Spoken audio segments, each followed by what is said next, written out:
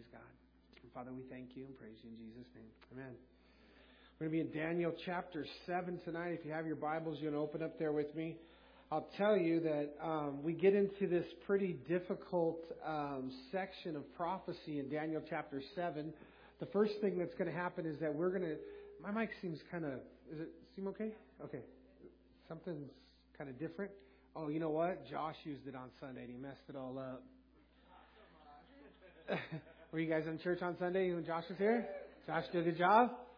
Yeah, I was so proud of him, man. I heard everybody told me he did such a great job. Haven't got a chance to listen to it yet, but I definitely will before Sunday. So, is it me? Check. Maybe just got a bigger head than he does. Check. There we go. Yay, nay? Check. Ooh. Going the other way. Hello. Check 1, 2, hibbity hoo, yabbity doo.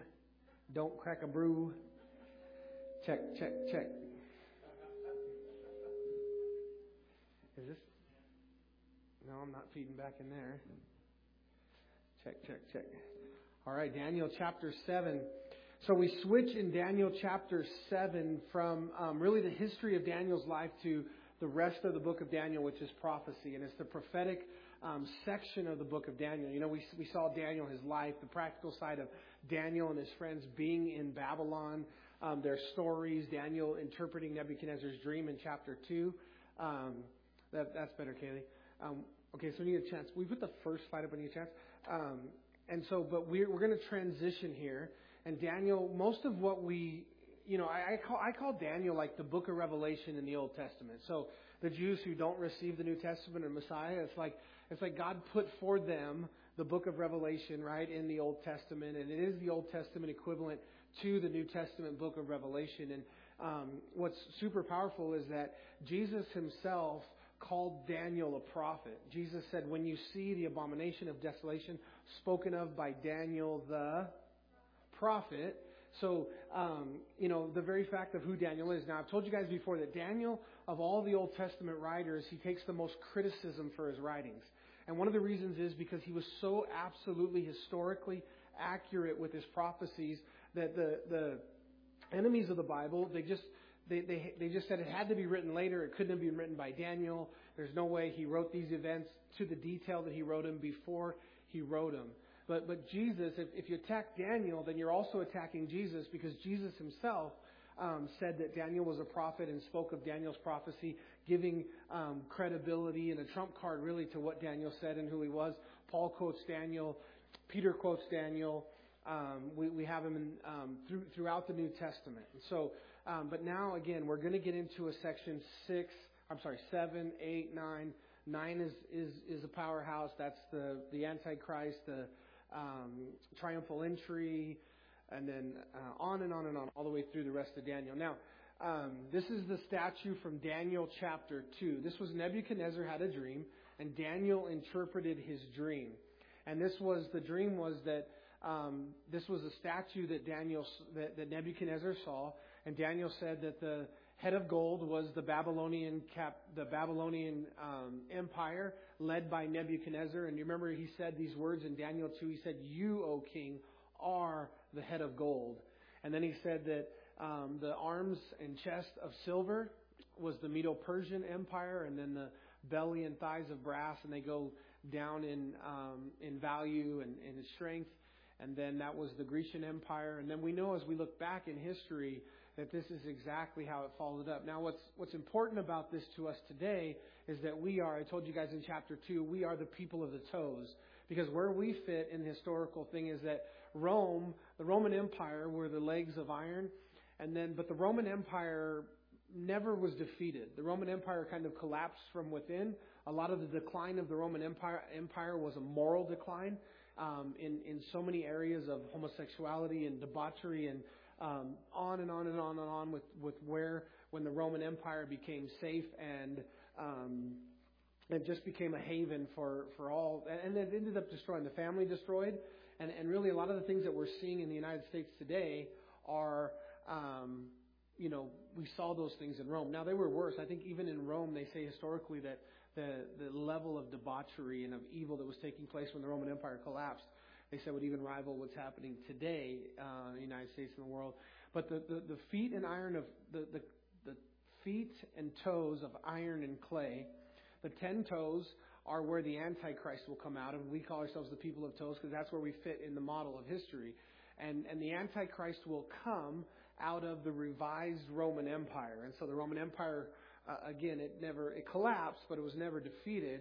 And in the last days, when Antichrist is ruling and reigning, and we're going to get that in Daniel chapter 7 here today, we'll see that the Antichrist will be brought out of the revised Roman Empire, and that's where you'll get that, the 10 toes. And so one of the things that's kind of come to light recently, 20 years ago when I was teaching and studying, actually more a student of biblical prophecy, we kept a close eye because we know this fact.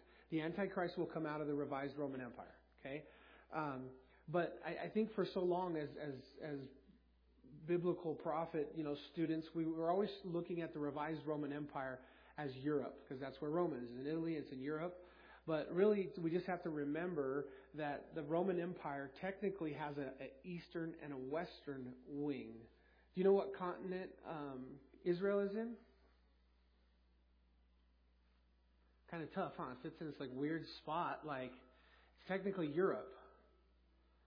And so that's the Eastern Europe. And so with the rise of Islam the last 20 years, and a lot of the biblical prophecies that have come out, it was a focus then on Islam as possibly being the Antichrist would rise out of the eastern wing of the Roman Empire and possibly have some kind of Islamic ties.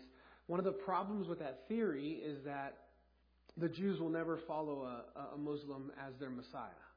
So that's a little hill you got to come over. But the other side of it is that the Antichrist is going to need to control the Muslims as well. Right now, I think just the number of for a while, I don't know that it is right now, and these numbers change all the time, and they're kind of hard to follow. But the fastest growing religious group was the Muslims for a long time, and they are the second largest behind Christianity is Islam, and they're like 1.8 billion, and that number's growing and could surpass Christianity one day. One of the things in Europe, and so much of Europe they say is, which things are changing. Some of this stuff is 10 years old, and I'll talk about Islam a little bit more, but in a minute. But Islam is in somewhat of a decline right now. But I remember a stat. I remember last time I taught through Revelation. This was just stats, facts.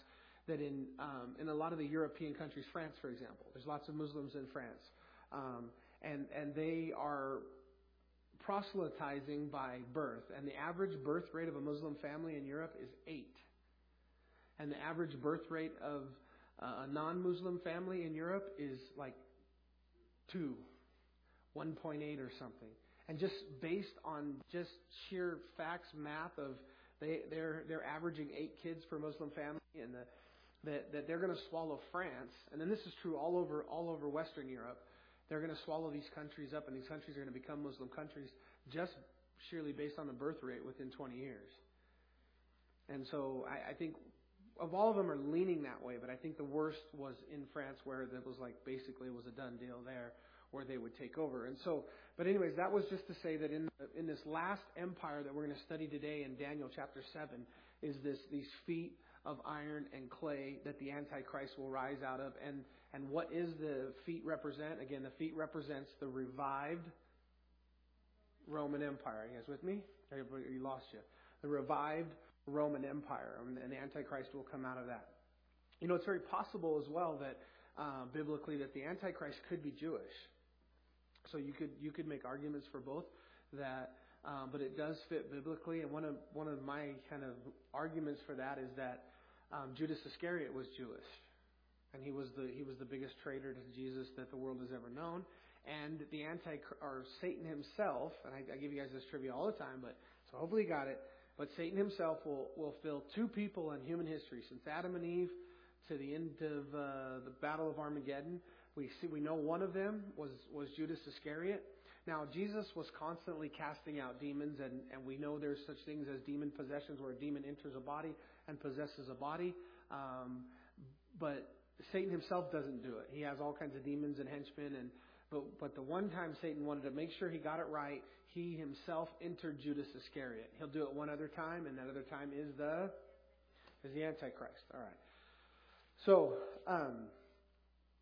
let's look at Daniel chapter 7. Again, we're getting into the prophetic part of the book of Daniel.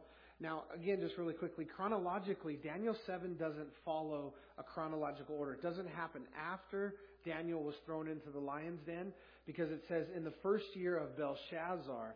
And if you remember, Belshazzar was the grandson of Nebuchadnezzar. He was a Babylonian king who fell when the Medo-Persians came in. So now we're here in the year of Belshazzar. So this puts chapter 7 chronologically in the life of Daniel somewhere between chapter 4 and 5. It puts it before the lion's den and before those years, somewhere in those years where Daniel didn't really have a huge presence, and they had to go find him. When Daniel needed to interpret the tekel, mene tekel upharsin, handwriting on the wall, they said go and search for him because he wasn't, just readily available and really in the center of what was involved. And so it's probably in those years where Daniel receives this vision from God. And it says, in the first year of Belshazzar, king of Babylon, Daniel had a dream and visions of his head while on his bed.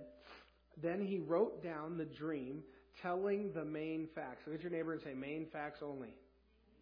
Okay, remember that as we go through here. This is not a detailed account of this. It's main facts. The other thing that I want to just kind of highlight before we get into it is that, I talk to people sometimes, and they use it as an excuse, and they say the Bible is full of allegories. It's full of types and things.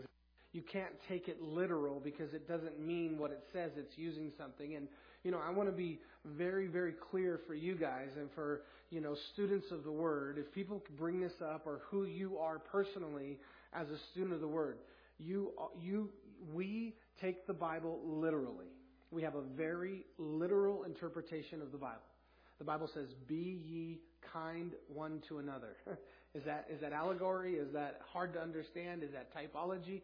No, it's very literal. And so as you approach the Bible, you want to approach it very literally. There are some times, and a couple different ways. Number one, the Bible sometimes will tell you when you can't take it literally. The Bible also, like Jesus, spoke in parables, for example. Now, those were true stories. They were, when Jesus was talking about a millstone being hung around your neck if you cause a child to sin, he was in Capernaum. And what was in Capernaum was the millstone factory. It's very possible that he was standing next to the millstones when he used that example. When Jesus was talking about the vine and the branches, he was in front of the temple, and on the temple doors was a big picture of vine and branches. And things that he used in those parables were very practical. The wheat and the tares. He tells a parable about the wheat and the tares. He was no doubt standing in a wheat field telling these stories that were practical to the people, things they could understand. They were fishermen. And so he used fishing analogies, and he used those things that were in parable form, but they were understood to the people. But again, as we get into Revelation, you get some things where, there's a leopard, and he has 4 heads, and he has wings on his back, and we have a lion with the wings of an eagle. Well, now common sense tells you've never seen a lion with eagle's wings, have you? Even Napoleon Dynamite couldn't draw that. So when you find something that's obviously, not literal or can't be taken literal, so a little common sense applies, or the Bible again will kind of let you know that it's not to be taken literally, that there is some kind of hidden meaning or allegory. But we're going to get some of that in this chapter. So it says, so the main facts, not all of them, and then it says, Daniel spoke, saying, I saw in my vision by night, and behold, the 4 winds of heaven were stirring up the great sea. So the word wind in the Bible in the Old Testament is ruach, and it's the same word that we get Holy Spirit from, or spirit, as the wind moves. And so, and then it says stirring up the great sea. Now the great sea is multiple times in your Bible. Isaiah 17:12, Isaiah 57:20, Revelation 13, Revelation 17. We see where the Bible describes the nations or the world as the sea or the great sea. These things come out of the great sea. They come out of the nations. They come out of the world. And so the nations of the world. And again, when we're interpreting things that are hard to understand, the Bible is the best commentator on the Bible, and we find other places where we find similar things, and what do they mean there? And they hold these consistency across. So here it's the Great Sea. These are not water animals that are coming out of the water. So it's not saying they're actually coming, out of the Great Sea. This is what the Great Sea means here is that they're coming from the nations of the world, coming out of the earth. And 4 great beasts, everybody say great, beasts came from the sea or the world or the nations, and each different from the other. The first was like one more time, look at your neighbor and say, like a lion. Was it a lion? It was what? Like a lion. Do you guys remember the descriptions of Jesus in Revelation chapter 1? Phenomenal chapter. Now one of my new favorite chapters in the Bible, Revelation 1, this amazing description of Jesus. But we got lots of those in Revelation 1. His hair was like, his voice was like, his appearance was like as. And so again, now we're going to picture these as lions and these things, but it says like a lion, so it probably maybe had the appearance of a lion or the body of a lion, but just knowing that as we go through this, he's not saying necessarily it was a lion. He said it was like a lion and had eagle's wings. Now he didn't say like eagle's wings. He said eagle's wings, and maybe that was why it was like a lion, because it had eagle's wings. And I watched till its wings were plucked off, and it was lifted up from the earth and made to stand on 2 feet like a man, and a man's heart was given to it. And then suddenly there was another beast, a second like it, a bear. It was raised up on one side, and it had 3 ribs in its mouth between its teeth. And they said thus to it, arise and devour much flesh. And after this I looked, and there was another like a leopard, which had on its back 4 wings of a bird. And the beast also had 4 heads, and dominion was given to it. And after this I saw in the night vision, and behold, a 4th beast, dreadful and terrible, exceedingly strong. And it had huge iron teeth, and it was devouring and breaking in pieces and trampling the residue with its feet. It was different from all the beasts that were before it, and it had 10 horns. And I was considering the horns, and there was another horn, a little one, coming up from them, before whom 3 of the first horns were plucked out by the roots.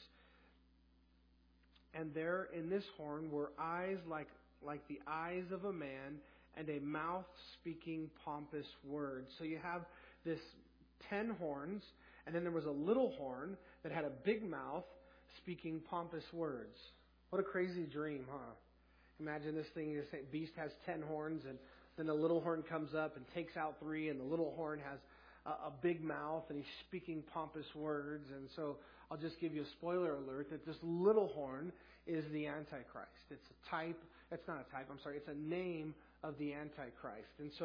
And then he says, and then it goes on in verse number 9, and it changes a little bit. It says, I watched in his vision until thrones were put in its place, and the Ancient of Days was seated. Who's the Ancient of Days?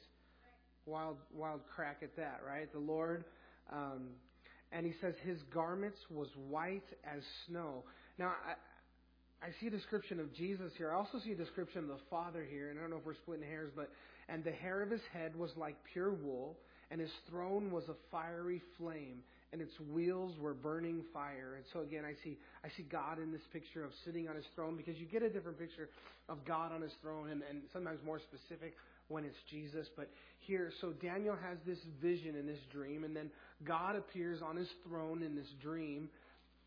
And it says in verse 10, a fiery stream issued and came forth from before him. Thousands and thousands of thousands ministered to him, and 10,000 times 10,000 stood before him. And the court was seated, and the books were opened. And so there's this massive multitude of hundreds of millions that are there, that are before him, that are worshiping him, that are ministering to him.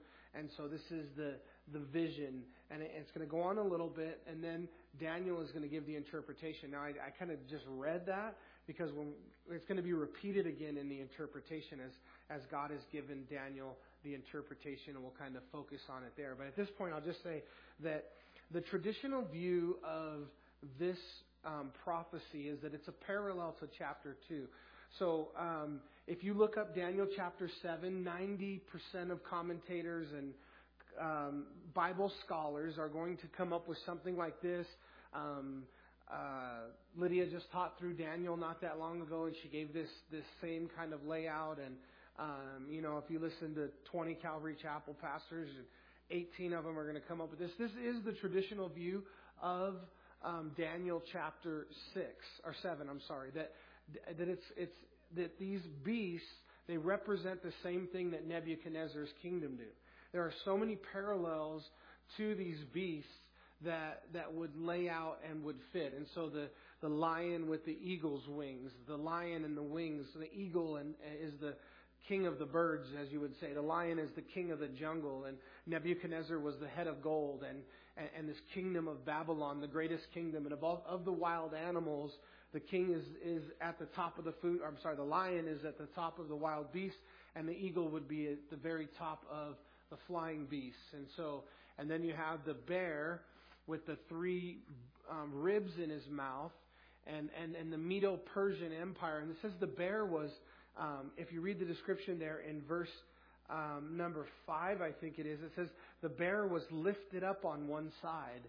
And the Medo-Persian Empire were 2 different groups that came together. But the Persians far outlasted, and they were better and stronger than the Medo side of this empire. And so that the bear was lifted up on one side in the Medo-Persian Empire. And then the ribs in his mouth as he ate a meal, and this is what was left as he shredded. The Medo-Persian Empire was huge. The largest army had ever been assembled. And there was millions of people on the battle. And they said they would travel with wives and kids. And it was so big, but it was so big that it moved very slowly. And so it fits the description of the bear, the Medo-Persian Empire. And then the third one, the Grecian Empire, led by Alexander the Great, was swift. Alexander the Great, by 33 years old, had conquered the known world.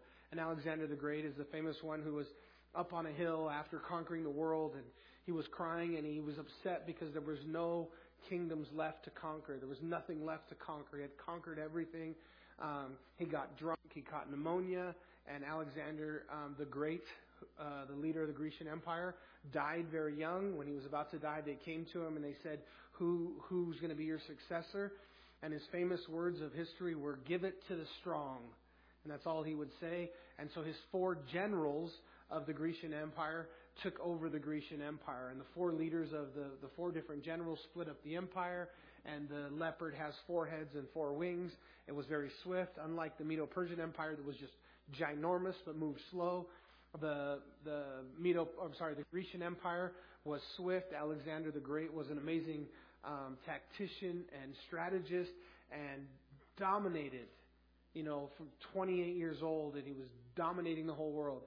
And then the 4th one is, and there's 4, right? The gold, silver, bronze, and iron are the 4. But in this one, you get the 3, and then the 4th one is this remaining kingdom that's the Rome. But then it's the feet too. So I don't know, you have to try to fit 4 into 5 there to make this interpretation work. But the last one, nobody argues about the last one here. There's no debate because in the description and even in the interpretation, the last empire is the revived Roman Empire. Without a doubt, this beast is the Antichrist. The 10 horns are the 10 toes of the statue. The little horn is the Antichrist who's going to be the ruler. He's going to crush 3. We're going to see that unequivocally. Now, again, this is the traditional view, and what it said is that, this is God's, chapter 7 is God's interpretation or God's view of chapter 2 and of these empires. Okay? I don't buy it for a second. No, I'm just kidding. I just actually, I'm kind of on the other side. So, and again, I won't tell you guys where to land on this, and it really doesn't matter because honestly, as we go through this, these 3, the lion, the bear, the leopard with the wings, none of those are as important as the fourth one, which is where the Antichrist is going to come out. So how we interpret him and how you look at him, it won't change your eschatology. It doesn't necessarily change any kind of theology or biblical views you have. But there's just some stuff in chapter 7 that, to me, and I'm not alone. Again, there's those that see this, and that these four are yet future. That what Daniel is seeing is actually something that is in his future, and it would be kind of, to me, a little redundant that to just repeat what happened in chapter 2 with a different description. And I'll walk through and I'll show you some places where the language just doesn't make sense for this to just be a repeat of what happened in chapter 2. Now, again, the similarities, the context, the catch of these things being the same successive empires that Daniel saw in chapter 2, they're all there. But in chapter 2, Nebuchadnezzar has the dream, and Daniel interprets. This is not Nebuchadnezzar's dream that Daniel is interpreting. This is Daniel's dream that God gives him, and then God interprets and gives the interpretation to Daniel. Now Daniel says to Nebuchadnezzar, "You are the head of gold," meaning he understands and he follows the vision in chapter 2. When we get to this chapter, he says that the thoughts troubled me on my head. And he can say that multiple times. We'll get to that. That he didn't have that same confidence that he had in chapter 2 because this was different. And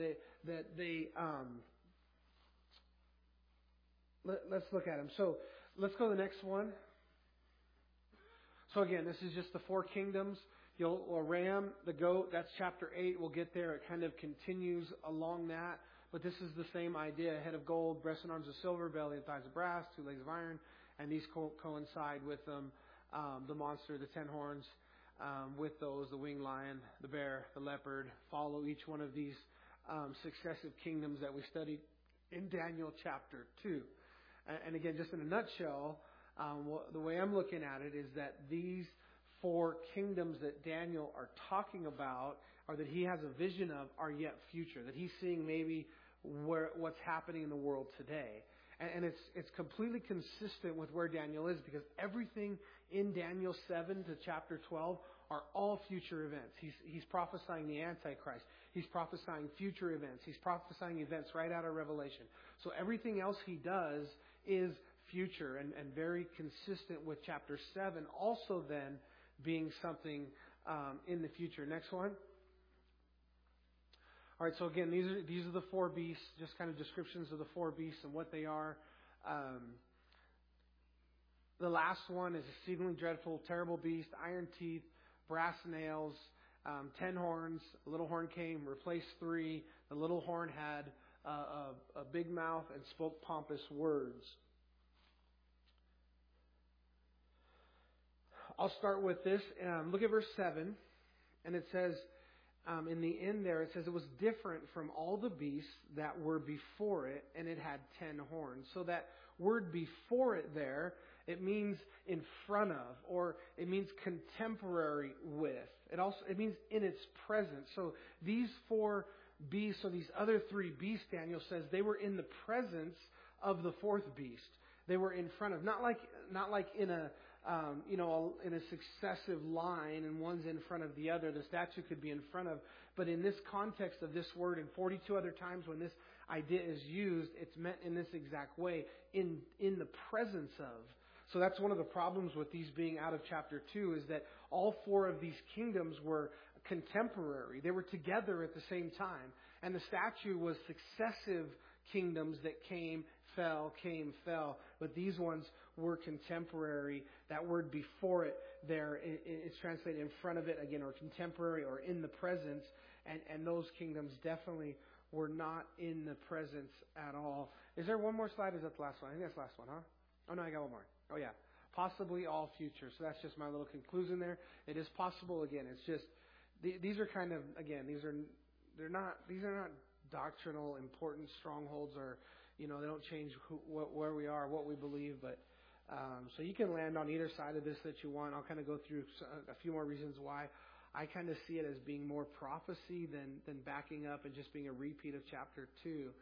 And then he says in verse 11, I watched, and then because of the sound of the pompous words, Now you can highlight that or underline that this thing is in verse 7 or 8, it said the same thing, and these repetitive things. He had a big mouth. He spoke pompous words, which the horn was speaking. I watched till the beast was slain, and its body destroyed and given to the burning flame. So hold a finger there and turn with me, if you will, to Revelation 19, and we'll see that this is fulfilled. Now again, there is zero kind of controversy on the fourth one. So I'll make a few more comments on why I don't think these first three or these four are a repeat of Daniel 2, but all of them are yet future. But again, understand that even though I see that different, we all see the fourth one the same. The fourth one is obvious. The fourth one is lots of comments on him. Daniel's actually, when he's talking to God, he's only going to ask God to really explain to him the fourth one. He's like, the fourth one really intrigued me. Will you expand upon it? And then we're going to get some expansion in Daniel 7 on that. But in Revelation 20, in verse number 11, it says, Then I saw a great white throne, and him who sat on it, from whose face the earth and the heavens fled away, and there was found no place for them. And I saw the dead, small and great, standing before God, and the books were opened. Another book was opened, which is the book of life, and the dead were judged according to their works by the things which were written in the books. The sea gave up the dead who were in it, and death and Hades delivered up the dead who were in it, them, and they were judged, each one according to his works. And then death and Hades were cast into the lake of fire. This is the second death, and anyone not found written in the book of life was cast into the flame. And so that is the end of Satan. This is Satan being thrown into the eternal fire for all of eternity. And so that's going to happen after the Battle of Armageddon. And then, so we'll have the Battle of Armageddon. I'm sorry, not after the Battle of Armageddon. The Battle of Armageddon, Satan will be bound for 1,000 years while Christ rules and reigns on earth. And at the end of the 1,000 years, Satan is let loose for one last time, and then he's cast into the eternal lake of fire that'll burn forever. So a little bit about the Antichrist. We talk about, one of the things I don't mention much about the Antichrist is biblically the Antichrist has a right-hand man all the way through the book of Revelation and in his short 7-year reign. Anybody know who that is? The Antichrist and the false prophet. And I don't mention him a ton when I'm talking about the Antichrist, but everywhere, not everywhere, but a lot of times through Revelation 12, 13, 17, 19, you see the Antichrist. You also see that he has another guy there that's helping him rule and reign as his religious guru, and he's called the false prophet. So the Antichrist will definitely have some kind of religious aspect to him, this one world religion that the Antichrist will set up. Again, everybody used to try to decide which religion will it be. And I think that keyholed us a little bit understanding prophecy, because we looked at the Holy Roman Catholic Church that, again, at one time was the largest religion in the world and assets and owned and more than, if the Holy Roman Catholic Church was a country, be the third wealthiest country in the world. And then we looked at Islam, and Islam was the fastest growing, and Islam has surpassed everybody. They're 1.8 billion, but I really think that if you can't keyhole into one, because I think the Antichrist religion is going to encompass everybody that's left behind and wants to be a part. So whether you were Catholic or Hindu or Muslim or Buddhist or whatever you were, that it will be all inclusive, and it'll be kind of his own new religion that we'll kind of see here in Daniel chapter 7 too. You know that coexist bumper sticker? Yeah. That'll be the Antichrist religion, where everybody just, one size fits all, and it all works, and he'll take a little bit out of the churches in Revelation where they just married the world and made it all work. But he'll have, again, this false prophet who also will do signs and lying wonders. So it says in verse number 12, is that where we're at? Verse number 12, it says, And as for the rest of the beasts, they had their dominion taken away, yet their lives were prolonged for a season and a time. That's one of the kind of grammatical problems with chapter 2, or this being a parallel to chapter 2, is that these kingdoms were not prolonged in this way that it's talking about here. So the Antichrist, it says, is going to be cast, verse 11, which I watched till the beast was slain, and the body destroyed and given to the burning flame. And then the other 3, they were prolonged for a season and a time. And so again, that doesn't really fit with, it didn't happen in the past, if these are things. The other thing to remember is that when, because these events, as Daniel sees them, are things that are to come, Nebuchadnezzar had been dead for 23 years by this point when Daniel received this vision. And the Babylonian Empire was only 3 years away, because Belteshazzar was still, in the first year of the reign of King Belshazzar, he received this vision. Well, Belshazzar is the one who's there when the Medo-Persians take over, and it's only in the 4th year of the reign of Belshazzar. So this is 3 years away from the complete decline of Babylon. And so, again, as he's speaking about these things being yet coming, then one of them was behind of him, which kind of, again, it doesn't fit too. So they were prolonged. Have you guys been watching, obviously, the news this week? What's going on in Afghanistan, and the guys falling off the planes. And I got a text today, but I want to be careful because I didn't confirm this. And I'm hoping this is not like fake news. But it says that 229 Christian missionaries have been sentenced to death tomorrow afternoon by Afghan Islamists. And they asked for a prayer, was a prayer request. But this particular text that I got, it's this long text. It was in a group, and one of my Christian cousins sent it to myself and my brother and some of our family members. But I could tell because I found it on the web. It was copied and pasted off of some article. So I don't know if this is... Has anybody else heard anything about this? Is it fake? It's fake? Okay. All right, good.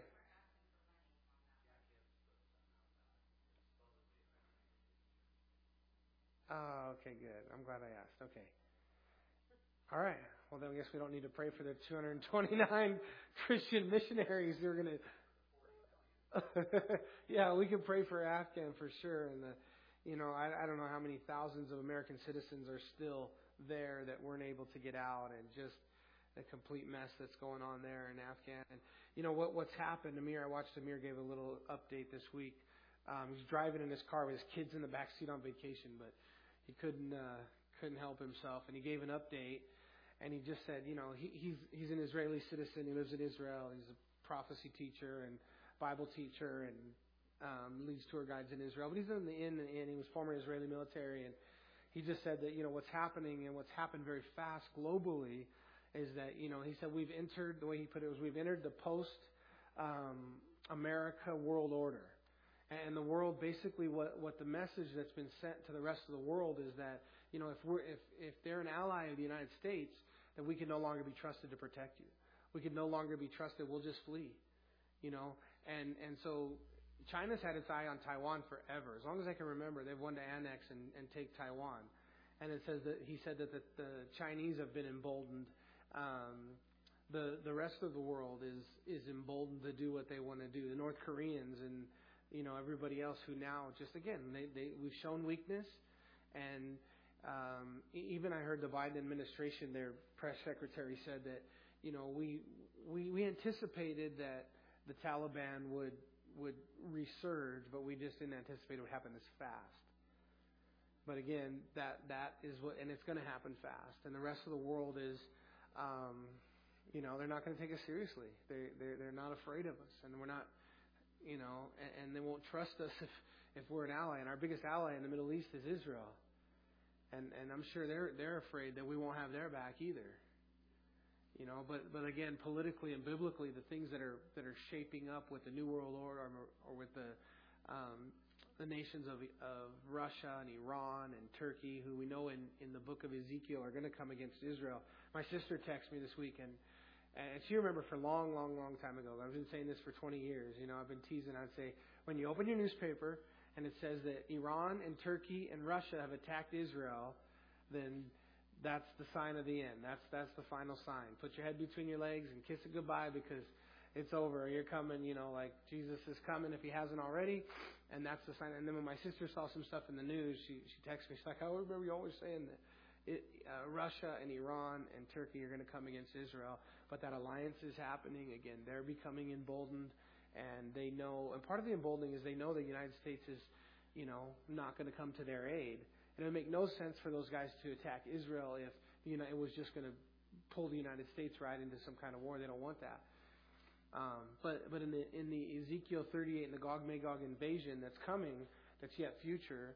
One of the most major biblical prophecies that we're keeping an eye on, the Gog and Magog invasion of Ezekiel 38, when these 10 nations come against Israel, the Bible says in Ezekiel 38 that no nations come to its aid.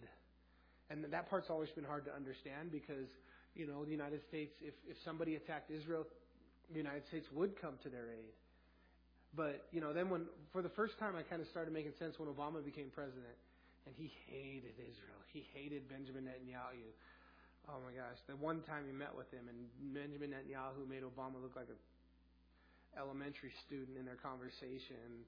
And they didn't talk anymore, and they never met again. And I said, well, now for the first time it kind of makes sense why the United States wouldn't come to Israel's aid. I could see this administration turning their back on Israel. Well, that's true again.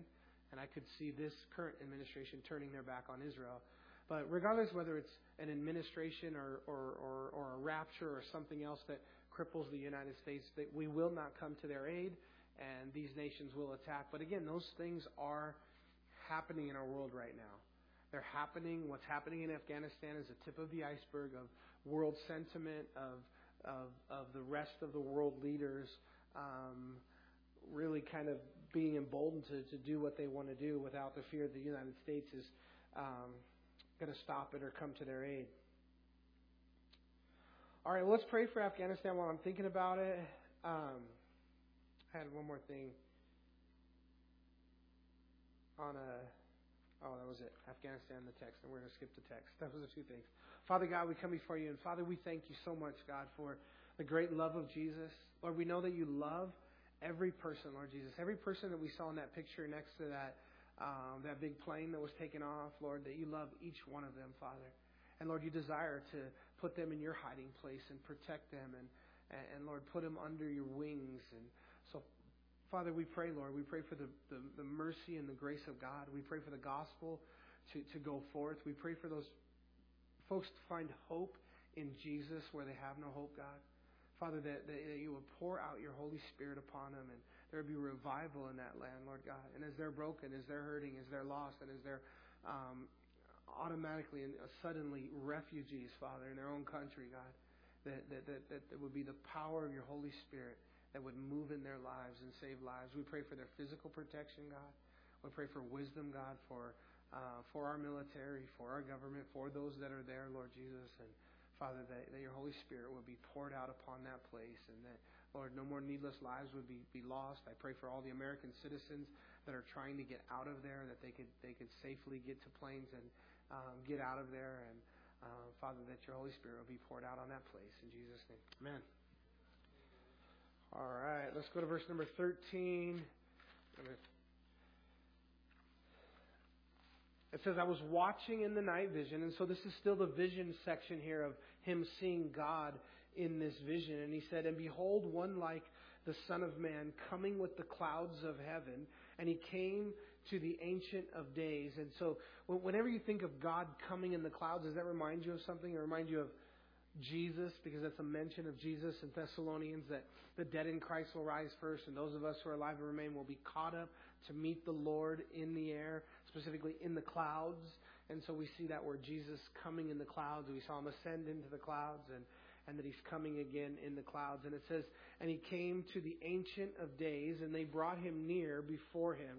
And then to him, capital H, was given dominion and glory and a kingdom, that all people, nations, languages should serve him. His dominion is an everlasting dominion which shall not pass away, and his kingdom the one which shall not be destroyed. And so it's a capital H there, that his kingdom will not be destroyed. And I just wanted to remind us that our kingdoms that we build here on this earth for us, they will be destroyed. And there's, you see pictures of guys who have literally built kingdoms and mansions and, these houses that they live in. I remember some of the pictures of some of the Saudi princes and the houses, the 100-bedroom houses and the literally gold cars that they drive and these mansions that are built here. But those kingdoms will fall, but His kingdom will never fall. One of the things that I really try to stress in my ministry, in my life, in my preaching, and sometimes it gets me in trouble, when I talk about certain investments in money and I say things like, you don't need to invest in alternative currencies, you need to invest in missionaries, and, it's not always the wisest, soundest financial advice, but I do always give you guys a disclaimer that I'm not your financial advisor, but really my heart and what I'm trying to share is to be eternally minded people. That's really what I want to communicate to us. And, maybe I don't always go about it in the clearest way or the best way, but my heart is to say, listen, we don't live for this world. Drilling that into us, that you are a citizen of heaven. Jesus said as much. Jesus said, this is not your home. You are not of this world. You are in this world, but not of this world. And this analogy is used all over the New Testament. Paul uses it in Corinthians. He says this house is a tent. And a tent is temporary. And we don't invest in tents. I stayed in a tent this weekend. While Josh was preaching, I went with Greg and Aaron Rogers. Aaron wasn't there. Greg and Cody and Caleb and I went to an off-road show that Greg was working. And Greg has a booth there, a vendor booth, and he sells onboard welding systems for off-road vehicles. It attaches to the alternator, and he builds the alternator and the welding systems. And the extreme off-wheel guys, it's rock crawling, and, it's like, we hit top speed one time on the trail. It was like 4 miles an hour. That's kind of sport it is. Like, it's super slow. 4 miles an hour is top speed. And but you should have seen the trails that we went down. We went down. They don't even look like, they're not roads or trails, or they're just big piles of rocks formed in the wrong way. Fordyce. Remember that Fordyce? I don't even know how you spell that. Fordyce Trail. YouTube it and watch the Fordyce. There's, they call 5 Wench Hills. And we went over all 5 Wench Hills, and they're nuts. You need a wench to get over most of them, but not Greg's vehicle gets over. But we were there at the Fordyce Trail at this off-road show put on by Cal 4-Wheel in the Sierras, and we did this really impossible trail on Friday, and then Saturday I helped Greg with the booth, and we sat and worked the booth all day Saturday. So that's where I was this weekend. But why did I say all that? I have no idea. No, I was going to tell you, I did. I slept in a tent. I slept in a tent. It was like a 4-person tent, and I brought a blow-up mattress. And my blow-up mattress has a charging system, and so you charge it, and then when you're out, you don't need to plug it in. And so I blew it up. I got a blow-up mattress in this big tent. I hung a little light on there. I was styling, dude. It was cool up there in the high Sierras, about 7,500 feet. And I was tent camping, but I was styling. But what I didn't do was I didn't take the family portrait that hangs in my living room and hang that in my tent. And I didn't take the things that were valuable, and I didn't take the kitchen sink and things, and I didn't invest in that tent other than that, because that tent is temporary and your life is temporary. So again, being eternally focused. And how do you do that? How do you practically do that in your life? It's tough. I think it's something, the Bible talks about in Colossians. Colossians 2 specifically is kind of the eternally minded chapter, but so maybe read that, focus on that a little bit, but just encouraging. It's something you constantly have to be reminding yourself for, that to be eternally minded. What are you doing today to invest in your eternity? And really this life is about preparing us for the one that we're going to live forever. So just encouraging you guys in that. And so Jesus said that His kingdom will not be destroyed. Now, verse 15 says, I, Daniel, was grieved. I got to speed up and we're going to finish. We'll be out on time. I, Daniel, was grieved in my spirit within my body, and the vision of my head troubled me. Now, again, to me, that's a different kind of sentiment and understanding and really condition that we find in chapter 2.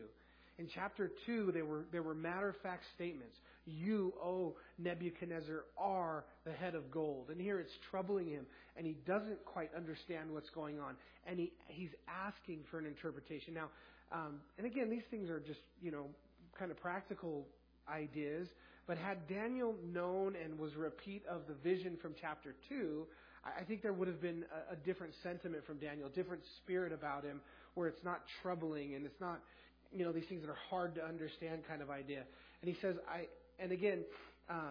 the vision of my head In chapter 2, it wasn't Daniel's vision. It was Nebuchadnezzar's vision. Daniel didn't even see the vision. He saw the interpretation of the vision given to him by God. And here it's his vision of his head.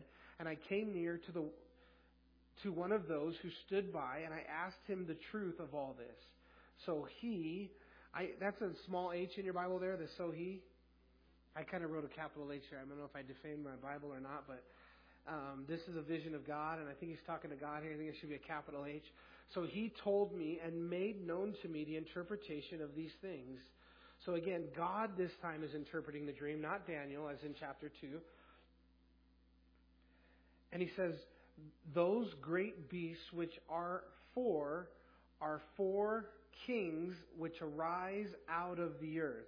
Now, again, in verse 17, that which arise, the language there, the word is shall arise. So that's yet future. And the interpretation is these are four kings. Now, I want you to understand something too. The word kings and kingdoms is interchangeable in the language. It can be interpreted either way. It can be translated either way, kings or kingdoms. And sometimes it's kings, sometimes it's kingdoms. But the kings, who's the King James? I need to read that in the King James. Anybody? What does it say in the King James? 17, four kings shall arise. So the King James adds the shall arise. My newer version takes it out. But again, shall arise to me speaks of yet future. And Nebuchadnezzar, again, had been dead for 23 years. Some of the things would have been future in the statue of Nebuchadnezzar. The legs and the feet were yet future. But this is all four future. We already know from verse 7 that all four are going to be contemporary. And then he says, but the saints of the Most High shall receive the kingdom and possess the kingdom forever, even forever and ever. So that's all the description we're going to get for the first three. And then Daniel says, but I wish to know the truth about the fourth beast. He really wants to focus in on the fourth one, which was different from all the others, exceedingly dreadful, with its teeth of iron and its nails of bronze, which devoured, broke in pieces, and trampled the residue with its feet. And the 10 horns that were on its head, and the other horn which came up, before which 3 fell, namely that horn which had eyes and a mouth which spoke pompous words, whose appearance was greater than his fellows. I was watching, and the same horn was making war against the saints and prevailing against them. Now, the Antichrist will make war against the saints and prevail. We have a little bit of a problem here because we have to understand a couple things. This is 100% talking about the Antichrist. But Jesus said, I will build my church and the gates of hell will not prevail against it. Okay? So here we have Satan prevailing. Or we have Satan through the Antichrist prevailing. But the other thing we understand is that the church is raptured before the Antichrist is ever revealed. So we as a church will never know who the Antichrist is. You know, it might be fun to try to guess and pick people that we think would fit the role. We're going to be wrong anyways because Satan himself is going to enter that person. And so the candidate that we think it has to be and have all these skills, when Satan enters them, he could add all that stuff anyways. But it's fun. It's always been fun to do it. And for whatever reason, every American, you know what's so funny? Every American president has always, somebody will say, from Reagan was it was Obama, it was Clinton, it was Trump, it was the Antichrist. I haven't heard one person say that Biden is the Antichrist. They're like, he's too... He can't be. But every president, Hitler was the Antichrist. On and on and on and on. And so it's and sometimes it's interesting. It's fun. Like who's it going to be? But the truth is, Thessalonians says that the son of perdition will not be revealed until after the church is removed. So the word saints here is tribulation saints. It could be the Jews. It could be those that are getting saved in the tribulation. Some of those he will cut off their heads. He will prevail against those. They will become martyrs, the tribulation martyrs. But it's not talking about the church. The church is gone. And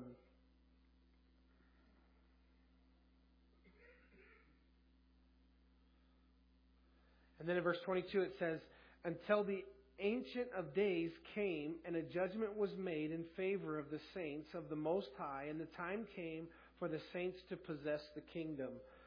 Revelation chapter, again, 20, the millennial reign. Satan is cast, the Battle of Armageddon is over, and we go into the millennial reign of Christ. We rule and reign with Christ for 1,000 years. In verse 23 it says, "Thus he said, the fourth beast," somebody, shall be. Again, we're talking about future.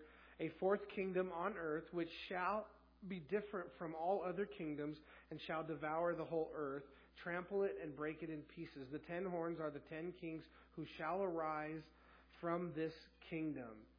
So this kingdom is the revised Roman Empire, the 10 toes. We've always looked for, in biblical prophecy, some kind of 10-nation federation, conglomeration, whatever, union. So the European Union at one point when they started was a 10-nation federation, and so it was always fascinating. We looked at the EU, and then they went to 12, and then 14, and so again, but the term nations, maybe even biblically, they don't have to be. Where we're looking at individual nations to make up this 10. The nations could be regions. It could be political connections. It doesn't necessarily have to be the clear-cut national lines that we draw on our maps to make these 10 groups that are going to represent these 10 horns. But regardless, there'll be 10 nations, 10 group that they're going to come out of. The Antichrist will rise out of that group of 10. The little horn comes up out of the 10, and he crushes how many? 3, leaving 8. The 7 that are remaining in himself is 8. And so we have somewhere where the Antichrist will come out of that. A false prophet will follow him then. And another, the rest of 24, shall arise after them, and he shall be different from the first ones. And he shall subdue the 3 kings. Now we're talking about the Antichrist. The little one's going to rise up. He's going to pluck out these 3 of the 10 horns or 10 nations. And he shall speak pompous words, again we have that repeated, against the Most High, and shall persecute the saints of the Most High. And he shall intend to change times and law, and the saints shall be given into his hand for a times, and half a time. How long is that? 3.5 years. The Antichrist, after the abomination of desolation, which takes place at the 3.5 year mark, he'll rule and reign in the last 3.5 in his fierce wrath. Now, one of the things that when we're studying the Antichrist, and one of the things that he'll do is what it says here, is that he intends to change the times and the law. So the Antichrist, I'm sure he's, we tell time right now by the Gregorian, or we have a Gregorian calendar, and the clock that sets the time is the Greenwich Median Time, is where all time is set from. And I think it's in London? The Greenwich. But anyways, in Mecca, where the Hajj happens in Saudi Arabia, they have a clock, and it's 150 feet tall, and it's set to it's an Islamic time, and it's like a half hour off. So everything's in hours, but they switch theirs to a half an hour, which will mean to change the times. But I think in this, there's a lot that the Antichrist, I think, is involved in this. And the way I see this, that he wants to change the times and the seasons, is that for that time when he's ruling and reigning, he doesn't want people celebrating Christmas. He doesn't want them celebrating Easter. He's going to change what we know as our regular holidays and times and seasons. They may go by different names for the months and different ideas, but he's going to, of some degree, during that 7 years that he reigns, he's going to intend to change the times and the law. And so even the law that, we abide by, or that we have, when it's the rule of the Antichrist, he's going to have his own law. And people say, Sharia law, that's what it is. And that's why Sharia law is, and that's one of the things the Taliban is threatening to do right now in Afghanistan is institute Sharia law immediately in the capital and all over Afghanistan and under their rule. But whether it's Sharia law or, again, it's his own hybrid of what he comes up with, he's going to change the laws of the lands. He's going to change the times, the seasons, the holiday calendars that we all abide by now will all be changed by the Antichrist. And then he says in verse 26, "But the court shall be seated, and they shall take away his dominion to consume and destroy it forever. And the kingdom and dominion and the greatness of the kingdoms under the whole heaven shall be given to the people, the saints of the Most High, the kingdom and everlasting kingdom, and all dominions shall serve and obey him. This is the end of the account. As for me, Daniel, my thoughts greatly troubled me, and my countenance changed but I kept the matter in my heart. What should we do with these things?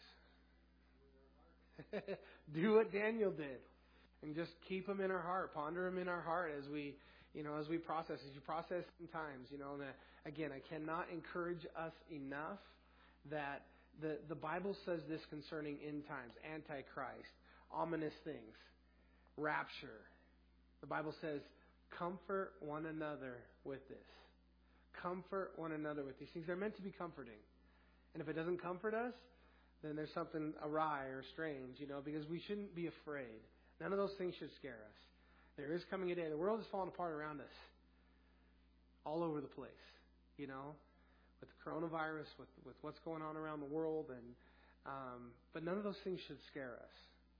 Because your husband is going to come for his bride, and he's going to take care of you.